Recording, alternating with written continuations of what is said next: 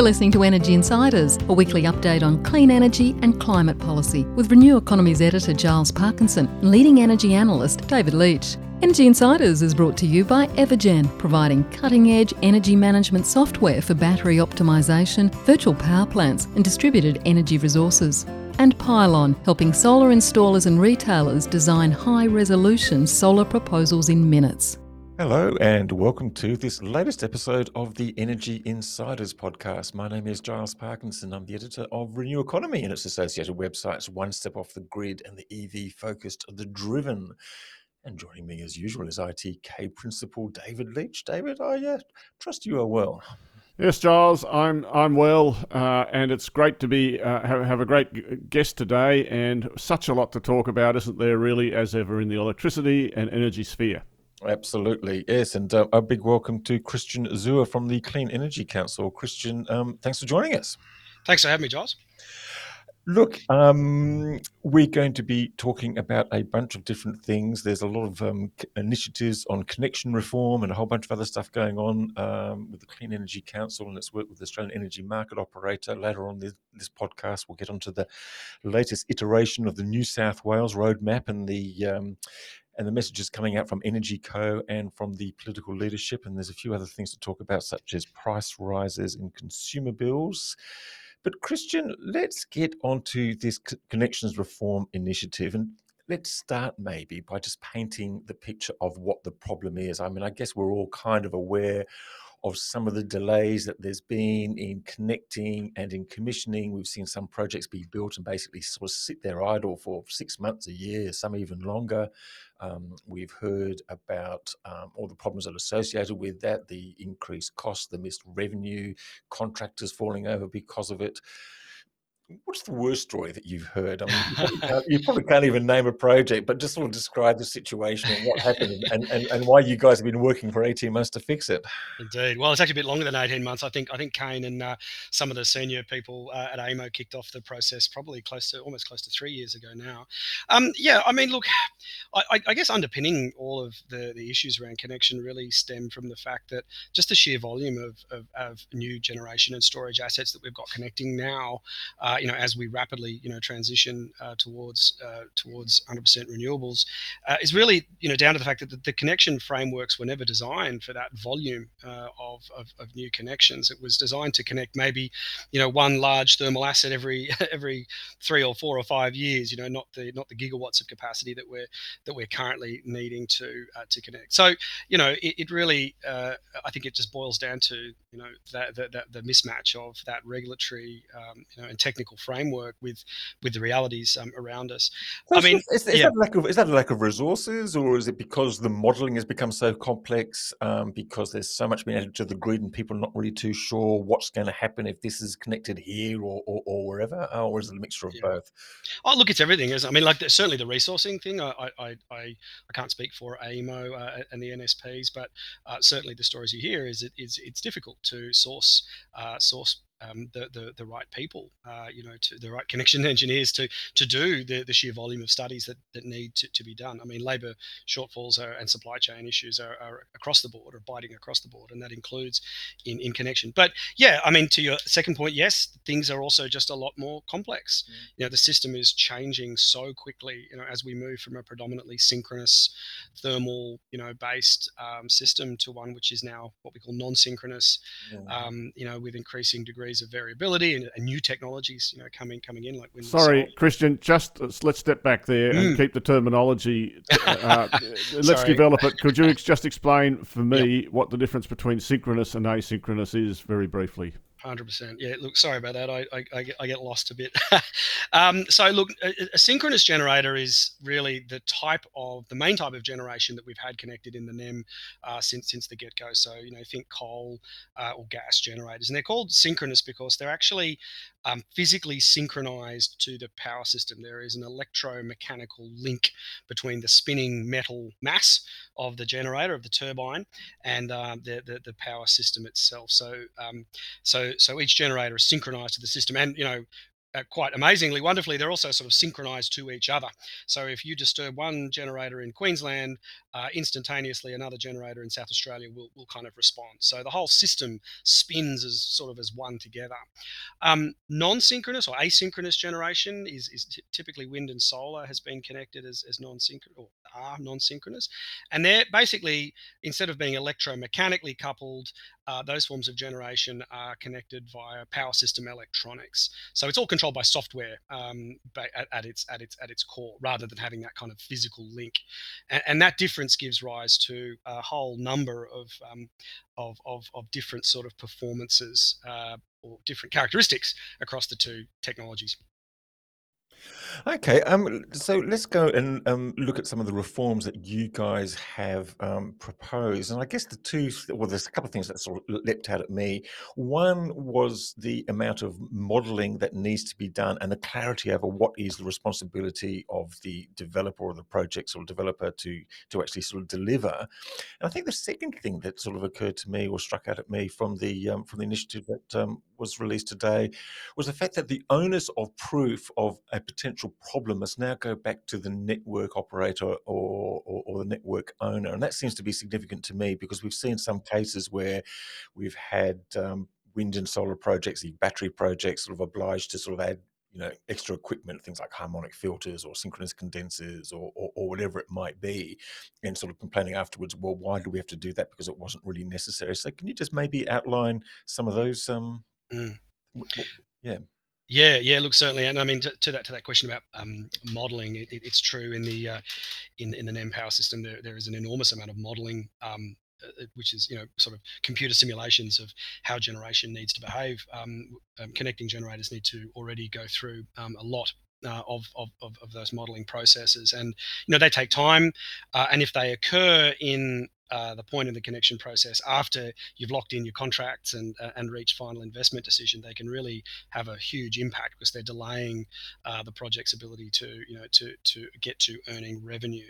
But look, to that question about the reversal of the onus of proof, the idea really here is to say, as a generator connects and it moves towards what's called finalization of its connection agreement, which is really a kind of a milestone in the whole connection process. As it moves towards that point, it has to undertake a lot of modeling exercises to demonstrate that it's going to be able to connect to the system and operate stably and meet all of the technical requirements that are imposed on those generators in the rules. So there's quite an extensive modelling process that you've got to go through to demonstrate that you're going to be compliant with those technical standards in the rules. Now, what has been happening is that you would go through these modeling exercises, you'd get everything locked down, you'd execute your contracts, you get all your financials lined up, you'd probably start lining up EPC people to build the asset. That would all get lined up. Then you'd go into a process called registration, and it's at registration where you get into more detailed design, and you have to start calibrating that more detailed design against the original models that you had. And what they were finding was, because of the lack of clarity in the rules about what connecting generators can be asked to do, very tiny deviations between the originally modeled plant capability and then what they are actually able to deliver, as identified in the detailed design, even tiny deviations was causing those assets to have to reopen, large portions, or if not all of their technical standards, and go through a very extensive modelling process. So that was imposing huge delays on a number of projects to get through. So the idea is now, under the new arrangements, what we're proposing is that if they're basically, the generator, as it is registered, will do a sort of a self-assessment, and we'll say, look, we've made these minor changes, but we think we're generally compliant here across most of the board, and they'll provide reasoning and evidence as to why. And then if the network and AEMO disagree, they simply have to provide proof. They have to provide evidence that they now face a burden of proof, an onus of proof, to demonstrate that there is in fact an issue. And if they can prove that, then it's on the generator or potentially the network business to find a solution. So that's sort of at its core what that reversal of onus of proof entails. And the other one, sorry, Dave, I'm going to have one more question before letting you go.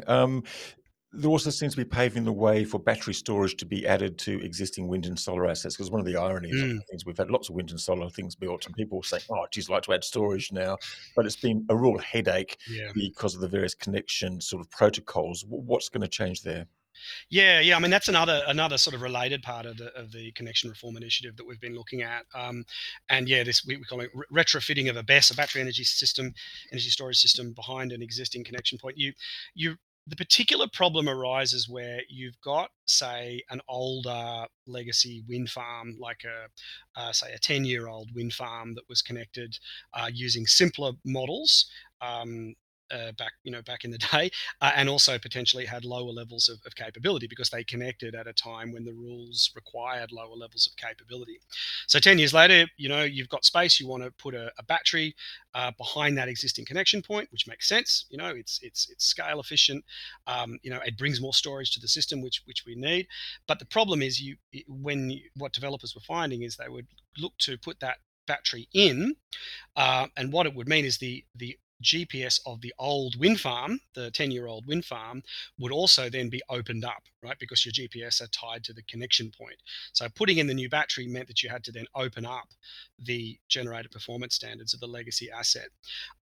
Now, that causes a lot of concern for developers, because once you have to start opening up the GPS of a legacy asset, you're potentially on the hook again to do an enormous amount of modeling, and potentially you've even got to install additional equipment. And the reason that could happen is because of a clause called 539, Rules Clause 539, which basically says that you can, when you go through this process, you can be bumped up to much higher levels of capability, or at least the interpretation of it says that, and that can just impose enormous cost again on the generator. And it's actually meant that in many cases generators have just said, no, I won't even bother to do the retrofitting, because they're so concerned about the potential for that 539 to be applied. I might add that AEMO's doing a lot to try to fix that issue, and we're working with them to try to address it. So I think while those concerns were legitimate, I think we are finding a way forward. But certainly that is the way it has been, and it's created a real some serious issues. So, Christiaan, because the modelling and connection is important, despite the fact that it's very propeller head, I do want to spend another a minute briefly discussing a couple of points. Yep. In your mind, firstly, the big question, I suppose, is what do you see as the potential to cut the average? I think it takes basically a year, more or less, on average of studies, doesn't it, really? And stuff like related in the connection process. So 1 to 2 years and 2 or 3 rounds of studies before you end up being connected. It can. There are some horror stories of even longer time frames. I think the issue though about when you have to do those studies and when you have to do the remodeling work, it's nobody wants to be delayed. Sorry, everybody wants to move towards connection agreement and finalization of GPS as quickly as possible. But really, the major problems start to bind if you are delayed once you've hit your connection agreement, once you've closed your finances, once perhaps you've engaged your EPC to build the asset.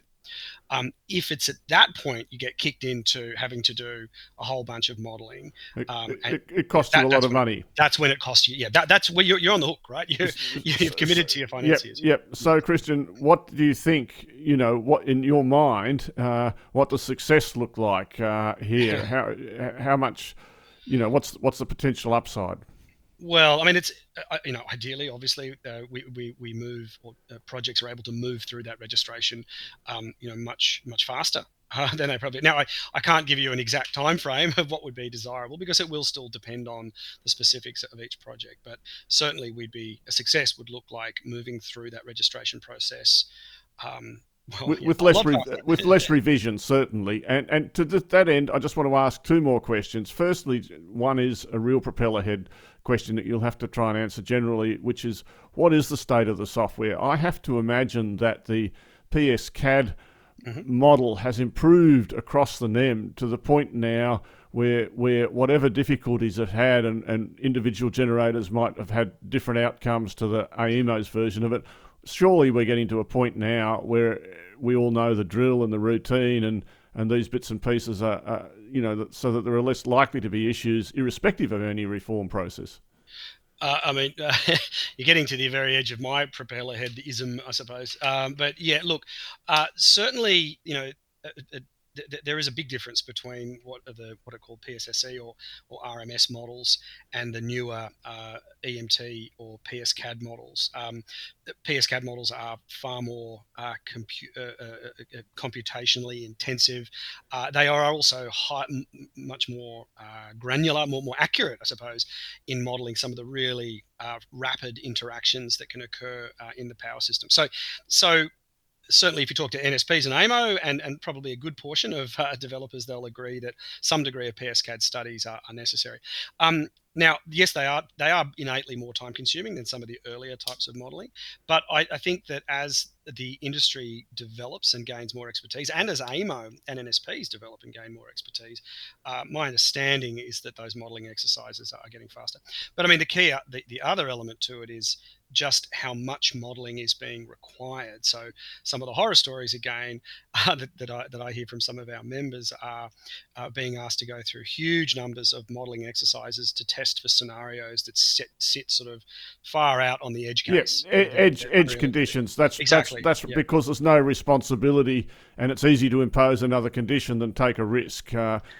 Basically. Now, because we do have to move this along, I also want to ask, just last one on this topic, about renewable energy zones and the batch process. And I guess what you think about the potential for this to make things either better or worse. Yeah, I think we are going to have some form of batching at some point in the NEM. It's been difficult to develop from a regulatory and a commercial sense. So basically the idea of a batch is when you have, say, a renewable energy zone and you've got 10 or some number of non-synchronous generators wanting to connect. The fastest way to connect them is to do that in a coordinated manner, right? So you basically set all of their technical responses at once and in coordination with each other, so they connect as a batch. It is probably what we are going to have to do. There have been difficulties in terms of how you might translate that concept. Firstly, how you do it technically, how many rounds of modeling and model integration you have to go through. But then there's also, it's complex from a commercial sense. What obligations do you put on a party once they've bought into a batch? Is it a use it or lose it type provision? What happens if someone decides they no longer want to be in the batch? How do they exit, and what does that mean for the other parties who choose to remain? It's actually, my understanding is the regulatory development of batches has actually been paused for a little while. I believe it's happening back end of this year. It's going to kick off again, but I think we are going to have to do it. And you've seen, some preliminary versions of it being done in New South Wales. Yep, Christian. And so the fact that it's paused is pretty typical of everything that seems to happen in the system. And perhaps it's time to move on to a couple of other topics. I guess one of the things that I've got a number of bees in my bonnet at the moment, and one of them is around the capacity investment scheme, this kind of vague thing which Chris Bowen has announced and sounded terrific when he announced it, but I'm not sure that it amounts to anything more than a backing up of state schemes, which is kind of not, I was hoping that we would see a more general thing like a renewable energy target or an LTESA at a national level where everyone could just bid in their project and get a capacity credit and get some sort of support, and we could get on with building some stuff. But what are your thoughts? Yeah, look, I mean, there's first of all, there's not a lot of detail out there on exactly what the capacity investment scheme is, and I won't speculate. I think we can only go on what we know. In terms of the extent to which it interacts with the various state schemes, I think as I recall, they were always, the federal department was always pretty straight up from the beginning that the New South Wales LTESA mechanism would be. Well, yeah, either separate, but now it seems like they're sort of using it to implement parts of it. So it's sort of a little unclear how that's going to work. I believe it will be separate, but it will be its own mechanism in South Australia and Victoria. I don't think there'll be an interaction with as I understand it, with the schemes there. But again, we don't really sort of know. We also have a reasonable indication, if I recall, what the original communique and press release, which is sort of what we've got to go on, said, that it seems like it'll follow some sort of underwriting mechanism similar to what the generation LTESs in New South Wales look like. So rather than being a straight sort of CFD type approach, I think my gut says it'll be some sort of an option type contract. Yeah, I mean, our original sort of original positioning that we'd actually taken with before the announcement was made last December was actually to sort of look at some sort of a storage target mechanism. So something like a RET for storage. Sort of those certificate mechanisms are, well, we've seen the RET. It's a very effective mechanism. And equally, Christian, you could have like a tax incentive like they have in the United States. I think the United States investment tax credit, not the new one, which is super good, but even the old style one, was very successful.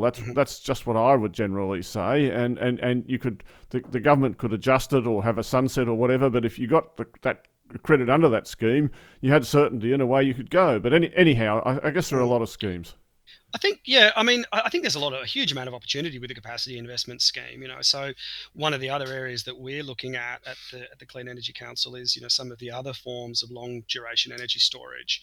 So storage forms other than lithium ion and pumped hydro, which are the two sort of dominant, I guess, forms at the moment. And a lot of these technologies have huge promise. They have that they can be located much more flexibly. They can provide a lot of additional sort of services.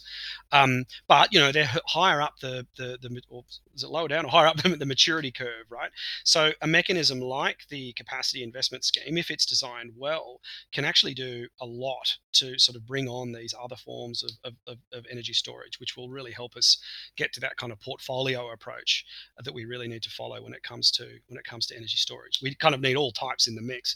And a direct sort of mechanism like the CIS, if designed well, I think can do a lot to really accelerate that kind of process. Well, I'm fascinated to learn exactly what sort of other forms of long duration storage you're talking about. But we're just going to take a break and we'll be back with part 2 in a few moments. Powered by All Energy Australia, the New South Wales Clean Energy event, Energy Next, returns to the International Convention Centre in Darling Harbour on July 18 and 19. This free-to-attend exhibition and conference is a must for industry suppliers and experts, and those involved in the renewable energy and energy storage sectors. Featuring leading international and national brands such as Schneider Electric, Investment New South Wales, 5B and more, you can't afford to miss this free event. Register now for Energy Next 2023, July 18 and 19 at the International Convention Centre, Darling Harbour, Sydney. We're back with part 2 of the Energy Insiders podcast. My name is Giles Parkinson. I'm here with David Leach and Christiaan Zuur from the Clean Energy Council. Christiaan, I've got two-fold question on the other forms of long duration storage. The first one is about whether the LTESs as designed are actually going to be able to support pumped hydro. We've seen in New South Wales that an 8-hour battery won the first round of storage, and kind of like an admission that maybe this is going to have to be redesigned, or maybe it's going to have to require some sort of clean energy finance type institution such as the Energy Security Corp to support pumped hydro. So I'm wondering whether you can comment on that, and maybe you can help identify what the other mysterious forms of long duration storage are. I mean, I'm thinking possibly compressed air. I'm maybe thinking finally solar thermal after all these after at least a decade. Is that what you're talking about, or is there something else?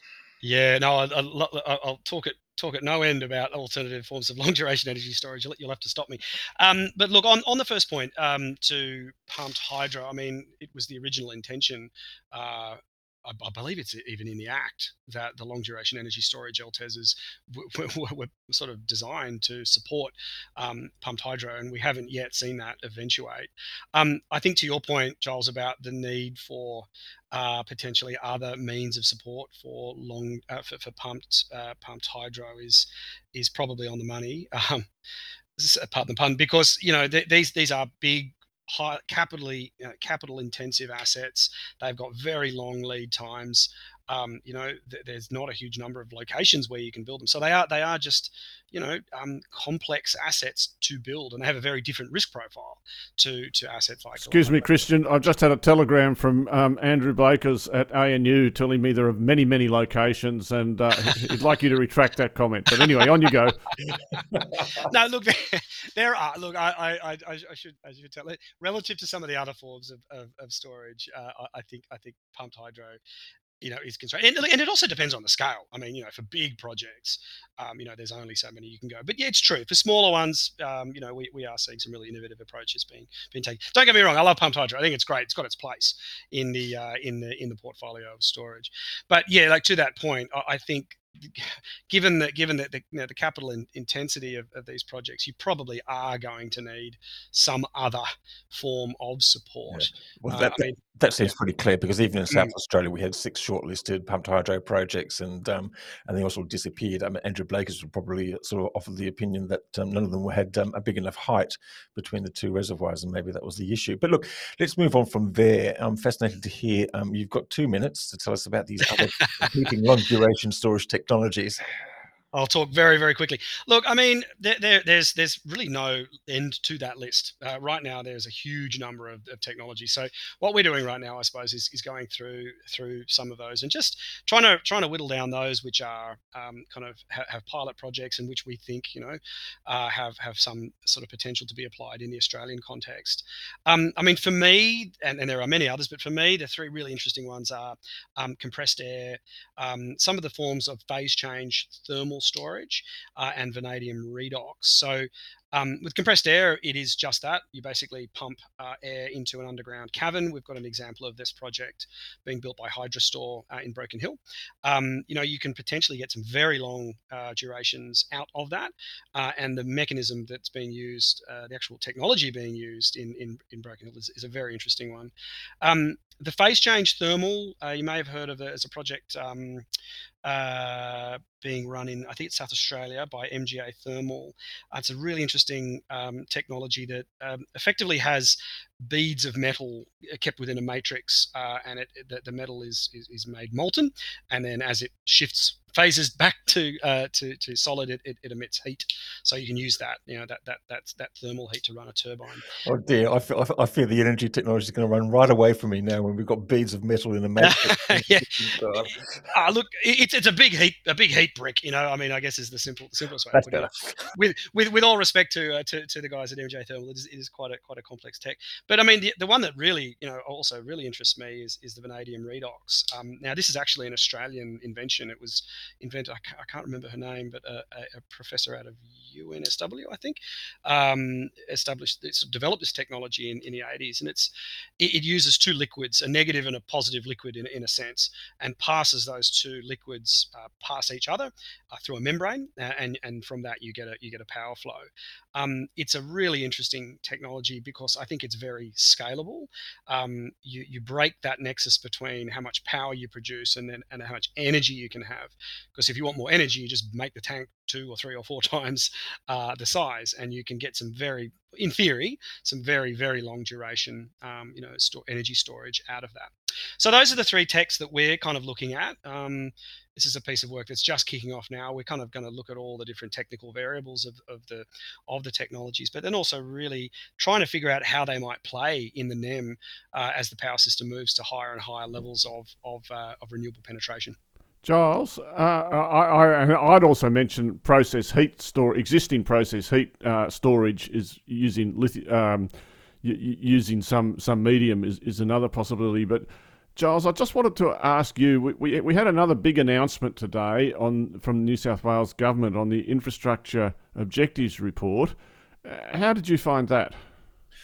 Well, it's pretty bizarre, actually. Some of the journalists got invited to this briefing we had on Wednesday, and it was kind of all off the record on background and things like that. And we didn't actually have access to the whole report, just sort of certain graphs and certain documents and a sort of an on-the-record statement from the minister. But we've heard from sort of people on background, and it looked like another horror story. Delays, cost overruns, it's going to be really hard, and we can't comment about the coal-fired power stations, but geez, we're not going to let the lights go out and stuff like that. And I was just going, oh shit, what's going on here? More bad news. But picking up seeing the actual real document today and actually going, oh, well, that's not a bad story. Yes, sure, there are some delays. There's a cost overrun in one renewable energy zone, and there's a big cost decrease in another one. But in fact, I think the cost decrease probably outweighs the cost increase.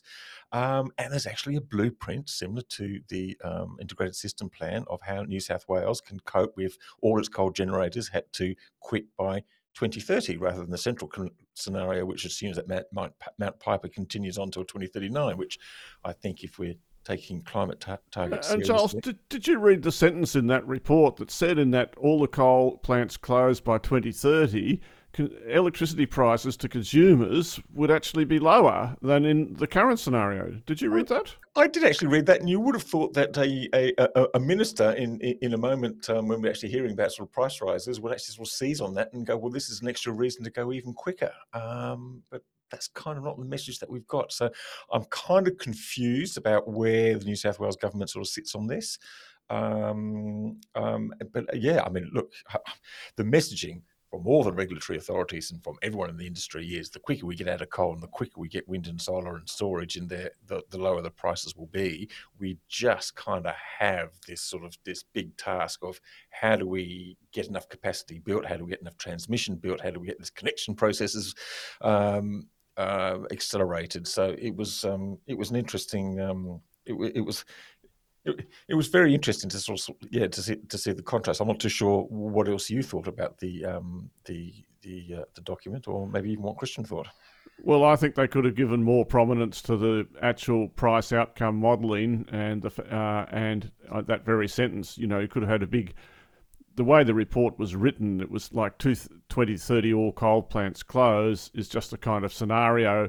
This is what we do if that happened, as opposed to let's have some policy to actually have that scenario happen because it's going to be the best outcome for New South Wales consumers.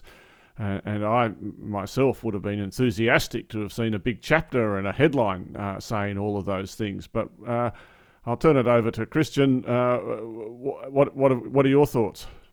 Oh, well, I didn't get a pre-briefing, guys, so I've been trying to skim read the doco in between doing a number of briefings today. But I mean, so I can't sort of speak to it in detail. But I mean, I think what New South Wales has done really well in throughout the entire roadmap, I think, is to really recognise the importance of bringing forward transmission and generation and storage investments, bringing it forward in time. And so they've really broken from the dominant kind of way of the regulatory bodies have thought about investment, over time, which is, has to be just in time. You don't move a second too soon. And I think the New South Wales approach, by and large, has moved past that, and I think they're recognising the importance of getting ahead of these coal closures and bringing on a coordinated approach, coordinating storage. But you can't. This is what we've learnt out of it, because the market consists of participants who all after further their own interest.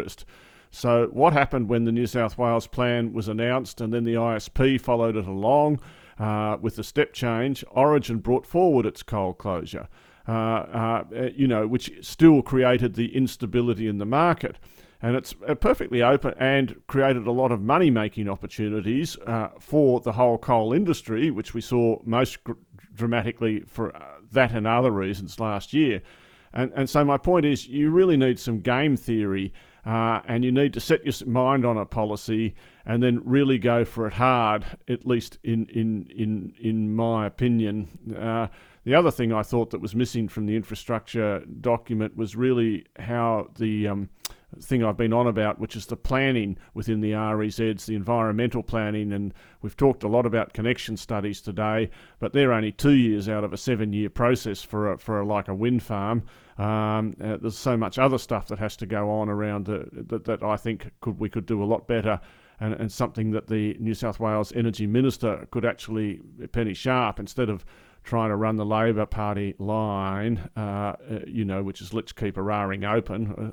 That's the more and more the line. I'd like to see a bit more commitment to getting things done and just more financial support for pumped hydro. I mean, there's a lot of alternatives to pumped hydro out there, from home batteries to more big batteries to more interstate transmission. There's a lot of different ways we could do it. Christiaan, I'm just interested, or David, actually, talking about sort of grid reform and sort of grid access, which is really sort of the underpinning of the renewable energy zone. It's sort of the idea is to sort of create capacity and then get projects to bid into it, so they can actually sort of have a guaranteed access to the grid and guaranteed output for their energy production. This week, in the last week, we've seen the axing, basically, of the Energy Security Board as a policy setter. They will remain, or the heads of the various agencies, the AEMC, the AEMO, AER, plus the Competition Commissioner representative, will advise the ministers. David or Christiaan, who wants to go first? Is this a good thing?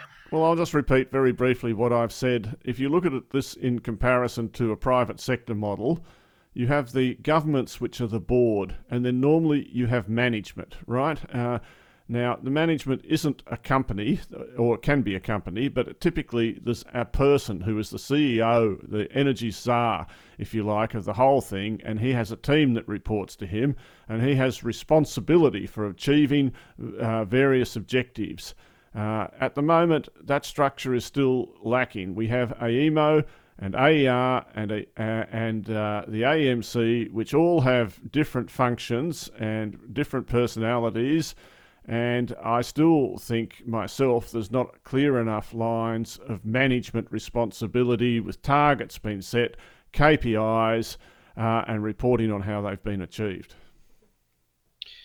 I mean, from my perspective, I mean, we have a new acronym now. We have the EAP, I think they're going to be called.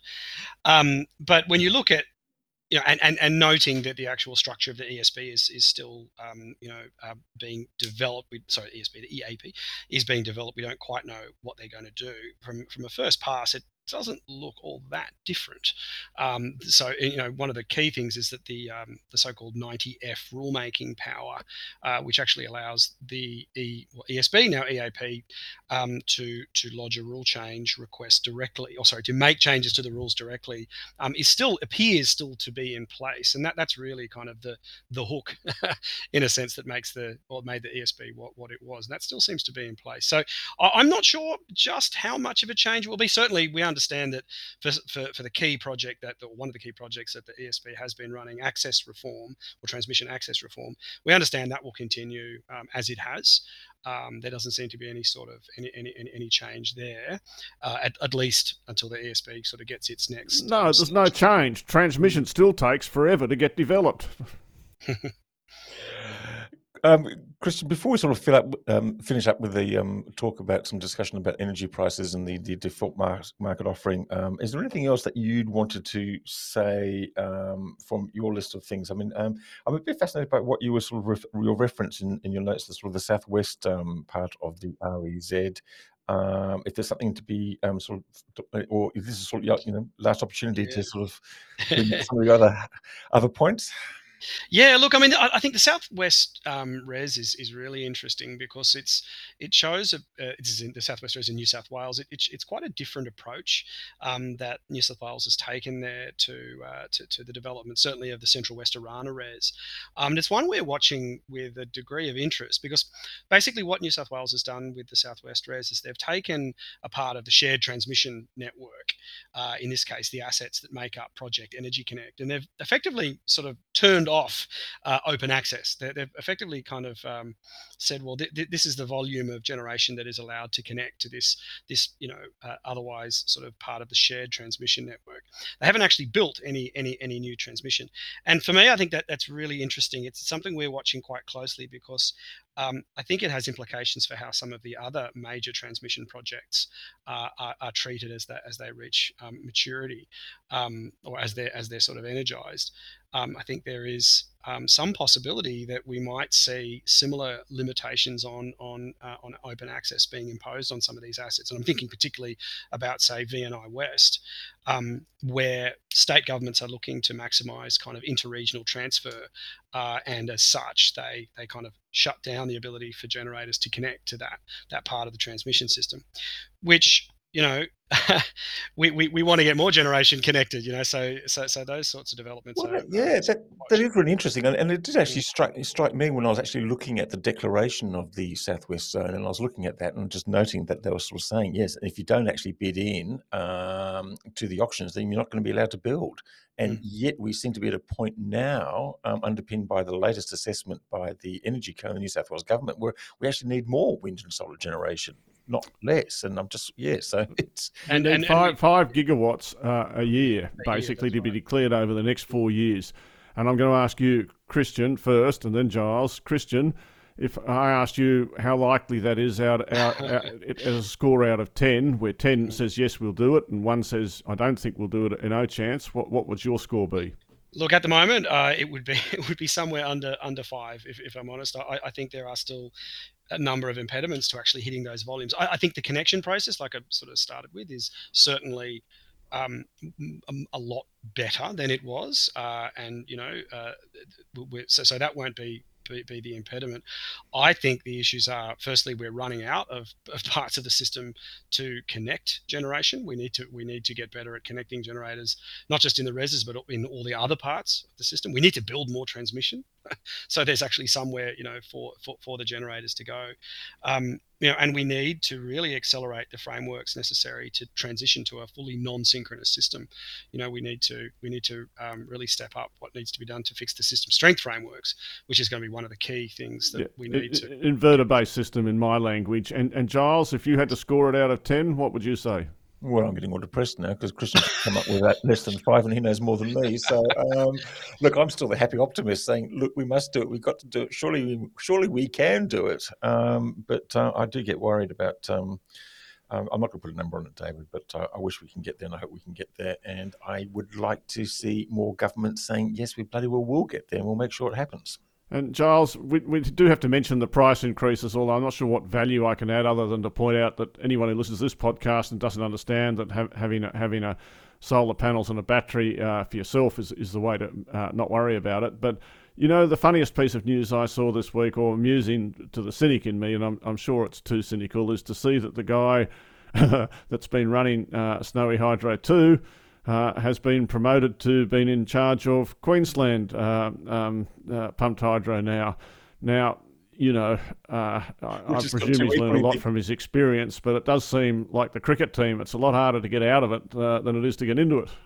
Well, he might not be tunnelling with Florence, that's for sure, in his new job with him. I suspect that the task at the Barumba and the Burdekin pumped hydro projects in Queensland, if they do go ahead, will be a lot simpler than Snowy Hydro. It was interesting to hear the Snowy Hydro CEO in the front in Senate estimates this week, sort of talking about the problems. They spent $100 million looking at the hydrology, or looking at the sort of doing soil studies and earth and studies into the geology before they started tunnelling, but it doesn't seem to have helped them very much, because they all seem very surprised that Florence is stuck and will probably remain stuck for a little while to come. So it's going to be interesting to see at the end of July what the final cost assessment is. I don't know whether it's going to get to the stage where people sort of say, well, is it worth continuing? But I guess it might come to that point, but I suspect that they're going to plough ahead anyway. I kind of think we could still do so much more on behind the meter. The focus always is at the political level on big projects because they make political news, but there's so much that can be done at the micro level. I keep emphasising we have the world's best behind the meter installation system for solar. The home batteries system is all sitting there waiting to go. And if I compare subsidies for pumped hydro versus subsidies for home batteries, honestly, which one will get a result quicker? I know which one I'd be betting on. I don't know what you think, Christiaan. I think it goes to that point I was talking to before about, the need for a portfolio approach to storage. There's no one single answer. And yeah, look, absolutely, David, to your point about behind the meter storage playing a key role, couldn't agree more. I think that we also need to think about the roles that storage can play sort of in the low to medium voltage parts of the distribution network, the sort of so-called community batteries. That storage at that level can play an enormous role. It's obviously not subject to the same losses as large scale large-scale utility-scale storage. It can help with voltage control. It can help sort of manage some of the implications of increased rooftop PV. Plays a huge role, and it complements really nicely all the other forms of large-scale storage, at the transmission level. So we need a mix of all of these storage solutions. That's the way that we're going to get the lowest cost, sort of overall solution. Cool. Christiaan, any final thoughts? The podcast is going to end in 90 seconds. If you No, look, no. I think we've done most of my laundry list. I think I really appreciate the opportunity to come and talk to you guys. Well, we really appreciate having you. It's been a fantastic conversation and very informative and very lively. So really appreciate you coming on board. David, you've got any final thoughts? No more final thoughts. Thanks very much, Christiaan. Okay, so thanks to David. Thanks to Christiaan Zuur from the Clean Energy Council. Thanks, of course, to our sponsors, Pylon and Evergen. Do check out our other podcast. The Solar Insiders podcast is back up and running, and we had a great interview with Andy McCarthy last week, and another one coming up next week. And in the Driven podcast, we had Tony Sieber from Rethink X and Stanford University, and followed by Atto Girl, the first woman to drive a BYD Atto 3 from Perth to Sydney and back again. And fascinating interview about some of her observations and the charging network, etc. Anyway, we'll be back next week with another episode of the Energy Insiders podcast. So bye for now.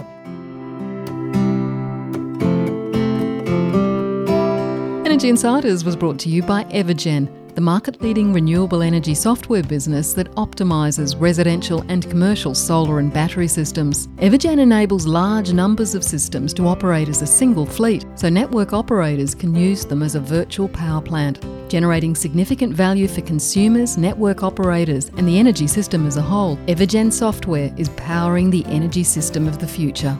Energy Insiders was also brought to you by Pylon. Pylon provides easy-to-use solar design software for installers and retailers with pay-as-you-go pricing, no monthly cost and no lock-in contracts. Join Australia's top solar companies who trust Pylon to design high-resolution, CEC-ready solar proposals.